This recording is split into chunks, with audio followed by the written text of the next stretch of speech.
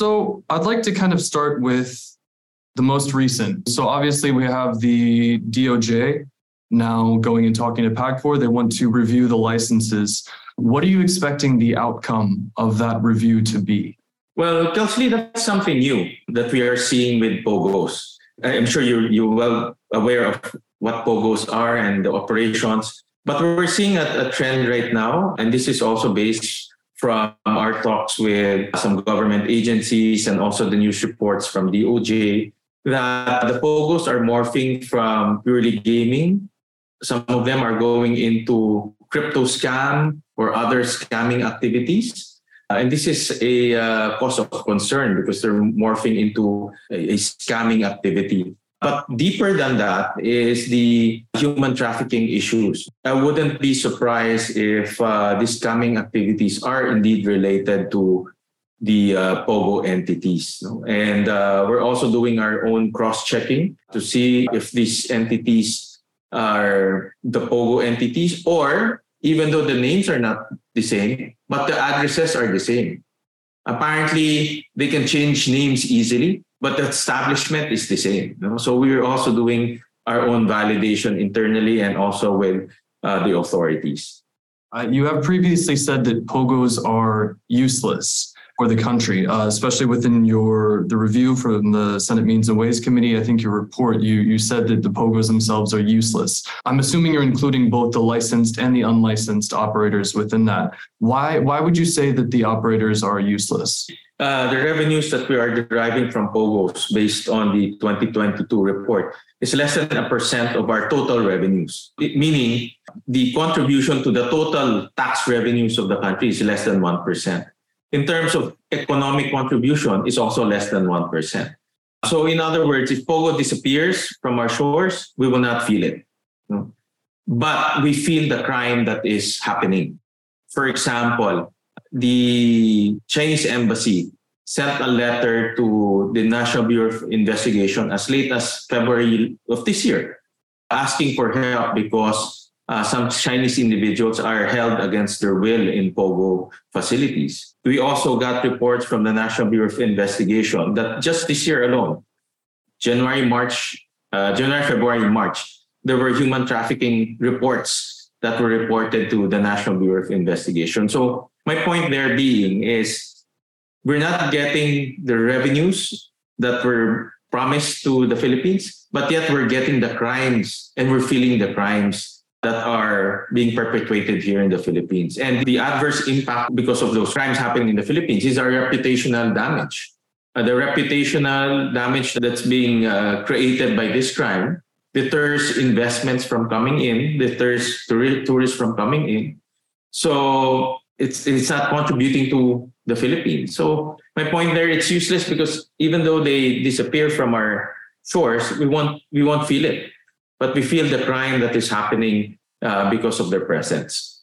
Now, President Marcos himself has said that he is in favor of shutting down POGOs if that's deemed to be the best option. I know that you've spoken with him before. Have you heard any updates from the president regarding his viewpoint on shutting down POGOs?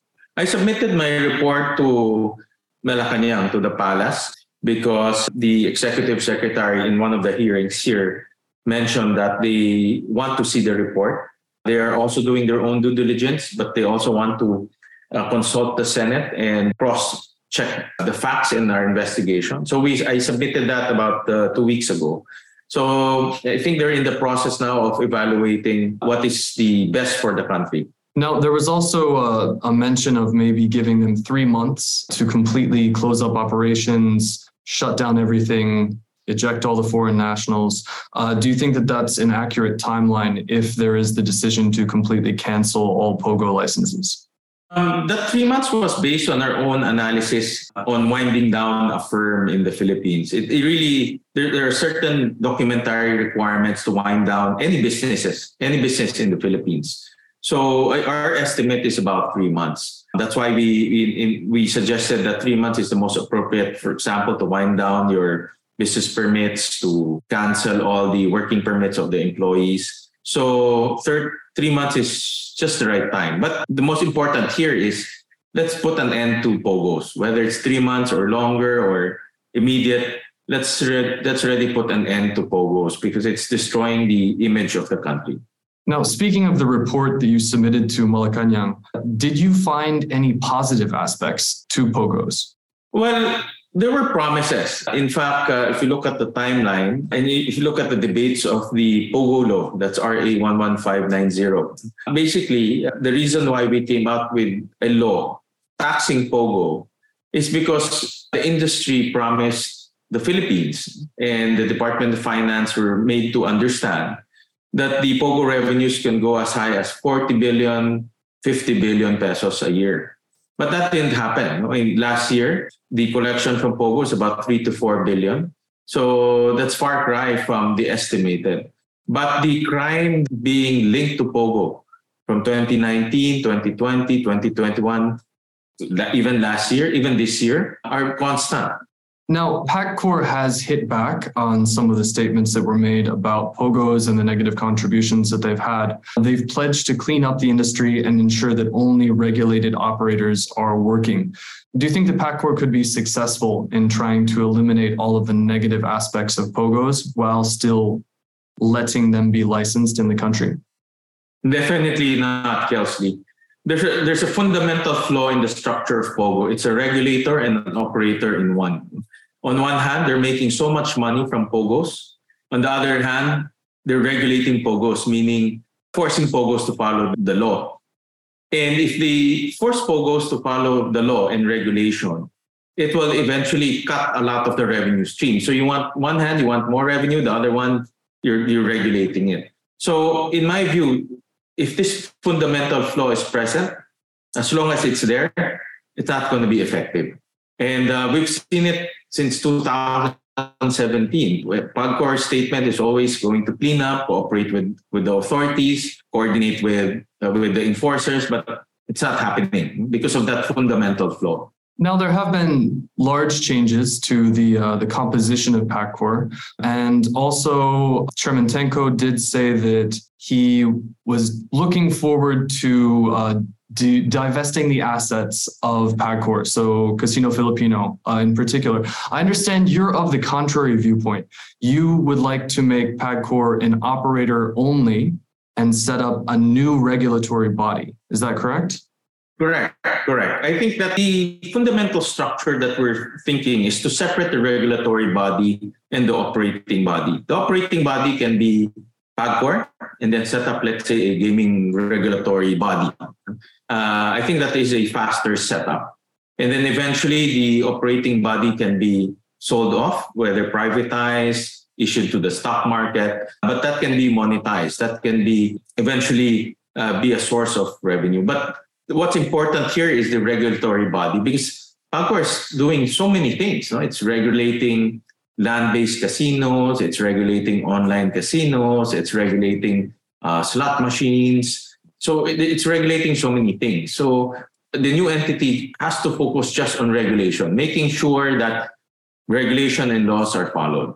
But so that would involve, I'm assuming, a complete rehaul. So a new structure. Would you see any of the individuals, such as Chairman Tenko, that are currently in PAGCOR, be shifting over to that new regulatory body, or would you start from scratch?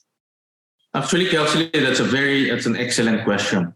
It's a very good question, because every new administration, and you can look at the records through the internet, every new administration, their campaign promise and their promise to the people is always to privatize PAGCOR, to sell off PAGCOR. But once they're there and they enjoy the perks of PAGCOR, they forget about these things. I've heard the privatization model and promise so many times. But I think what happened here, because of POGOs, it became so glaring that the conflict of interest is not working. And it's costing lives in our country. Because the conflict of interest, as a regulator, PAGCOR should be the one really pushing to shut down airing POGOs, to investigate airing POGOs, but they're not doing that. Of course, they say they're coordinating it, but there's no push. That's why we're seeing all of these criminal activities flourishing in our country. What about in terms of the regulatory body? You mentioned that PAGCOR has so many different things it does. I mean, it has to regulate POGOs, POGOs, including sports betting, online casino. It has the land-based casinos itself. It has its own casinos. Do you think that the new regulatory body should have all of the same functions? Should they be regulating land-based and online, or should there be a split between that? Well, the model that we are looking at is the model in the States. Personally, the model that I'm looking at is, so there's one regulator that regulates all games of chance, whatever that is. And then you have the private sector going into operations. And all government does is to regulate that private sector. Whether the regulation comes in the form of gaming tax or other forms, government just focuses on regulation, making sure that they follow the rules. For example, I'll give you a very basic example, Kelsey, like gambling addiction. That's a real problem also. It might be not as highlighted in the Philippines, but PAGCOR has, because it's doing both things, it doesn't promote to stop gambling addiction, because on the other hand, they're making money on gambling addiction, but on the other hand, they know it's not good for the country. So that's another glaring conflict of interest that's not working to the best interest of society. It's interesting you mentioned that, because during the pandemic, there was the commencement of POGOs. So when you're speaking about gambling addiction, I'm assuming you're speaking mostly about local Filipinos, right? And you're trying to avoid gambling addiction within the country. So what is your viewpoint on POGOs? Should they also be allowed? It has to be regulated. It has to be regulated. From what I understand from POGOs, it's allowed to get local bets. And I think these are sports-oriented online bets, if I'm not mistaken. But it has to be regulated. Number one, they cannot accept bets from minors. Second, we have to make sure that there's a certain limit on bets as well. It cannot be unabated bets. If you remember the e-sabong, I don't know if you're familiar with that, Kelsey. The e-sabong was a disaster. It was, in fact, some of the politicians said it was a new drug, a new shabu, because everyone was addicted. As young as 6 years old, were betting on sabong. So we should not repeat that mistake. Because e-sabong created a lot of societal problems, broken families, policemen getting indebted. That should not happen anymore. So in other words, we have to regulate that form of gaming. Now, I understand that your family does have some ties to the gaming industry, but I wanted to ask, are there positive aspects to gaming overall? We've seen the great success of Entertainment City. We've seen the growth of Clark. We've seen what this can do in terms of the creation of jobs and training opportunities. So is there a part of the gaming industry which needs to remain in the Philippines, basically land-based? And should the Philippines be looking to eliminate some of the other online options? Well, my view on gaming is there are a lot of successful models that we can study and emulate. Like, for example, Macau, Las Vegas, even Singapore. They started attracting gaming companies to come in. And Singapore is much more conservative when it comes to governance. So my view on gaming is we have to regulate it. Meaning we have to make sure that those who are below 18 cannot go and bet. We have to make sure that there's no gambling addiction. We have to make sure that access is also very limited. And my view is that gaming should be a contributor to our economy, meaning they should also have hard investments coming into the country. For example, land-based, like for example, here in the Philippines, we have a lot here in the gaming area. Those brought in investments, those brought in capital goods, and at the same time, it created jobs, thousands of jobs. So the gaming entity should contribute to the economy as well as to employment. That's my view. That's why with POGO, it's the other way around. If you look at the employment figures of POGO during the height in 2019, they employed 120,000 employees, of which 100,000 are foreigners and 20,000 are local. So almost 80% are foreigners. So it's not creating the employment necessary for the country. And then we looked at all the balance sheet of the POGOs, all 120 plus service providers, 60 plus licensees. We looked at the balance sheet that they declared to the SECs, and we don't see any fixed investment or any capital expenditures that they brought into the Philippines. A lot of them are leasing. So meaning they find an empty land and they just lease. So my point of the matter there is there's a huge difference between the land-based casinos, online casinos, in particular POGOs, because the land-based brings hard investments. But we have to regulate it as well. It cannot be just an open season for land-based casinos, because we have to also understand that there are consequences to gaming. Looking at the regulator itself, there have been the changes in terms of its structure. We do have Chairman Tenko has come in recently, comes more from a business background. How would you evaluate the performance of PAGCOR so far? Well, I'm hoping that Chairman Tenko will take more of a practical view, and I hope he will not be lured by the perks of PAGCOR. There's a lot of perks in PAGCOR being the chairman and president, and I've seen that in the past. No? So I hope he push for reforms, and one of which will be removing that conflict of interest. I think we can start from there. Let the private sector do the gaming and the casino operations. That's what they do best. Let the government regulate, because that's what government does best. So I think that's a good start to reform the whole gaming industry in the Philippines. And that model is nothing new. You know, we've seen that in the US, we've seen that in other jurisdictions. And my personal view on that, that's a much more clear-cut structure, and that will eliminate a lot of the problems on the ground. Looking at this year, do you expect to continue to see more of these problems with POGOs, let's say in the next month, in the next 2 months, before some action can be taken?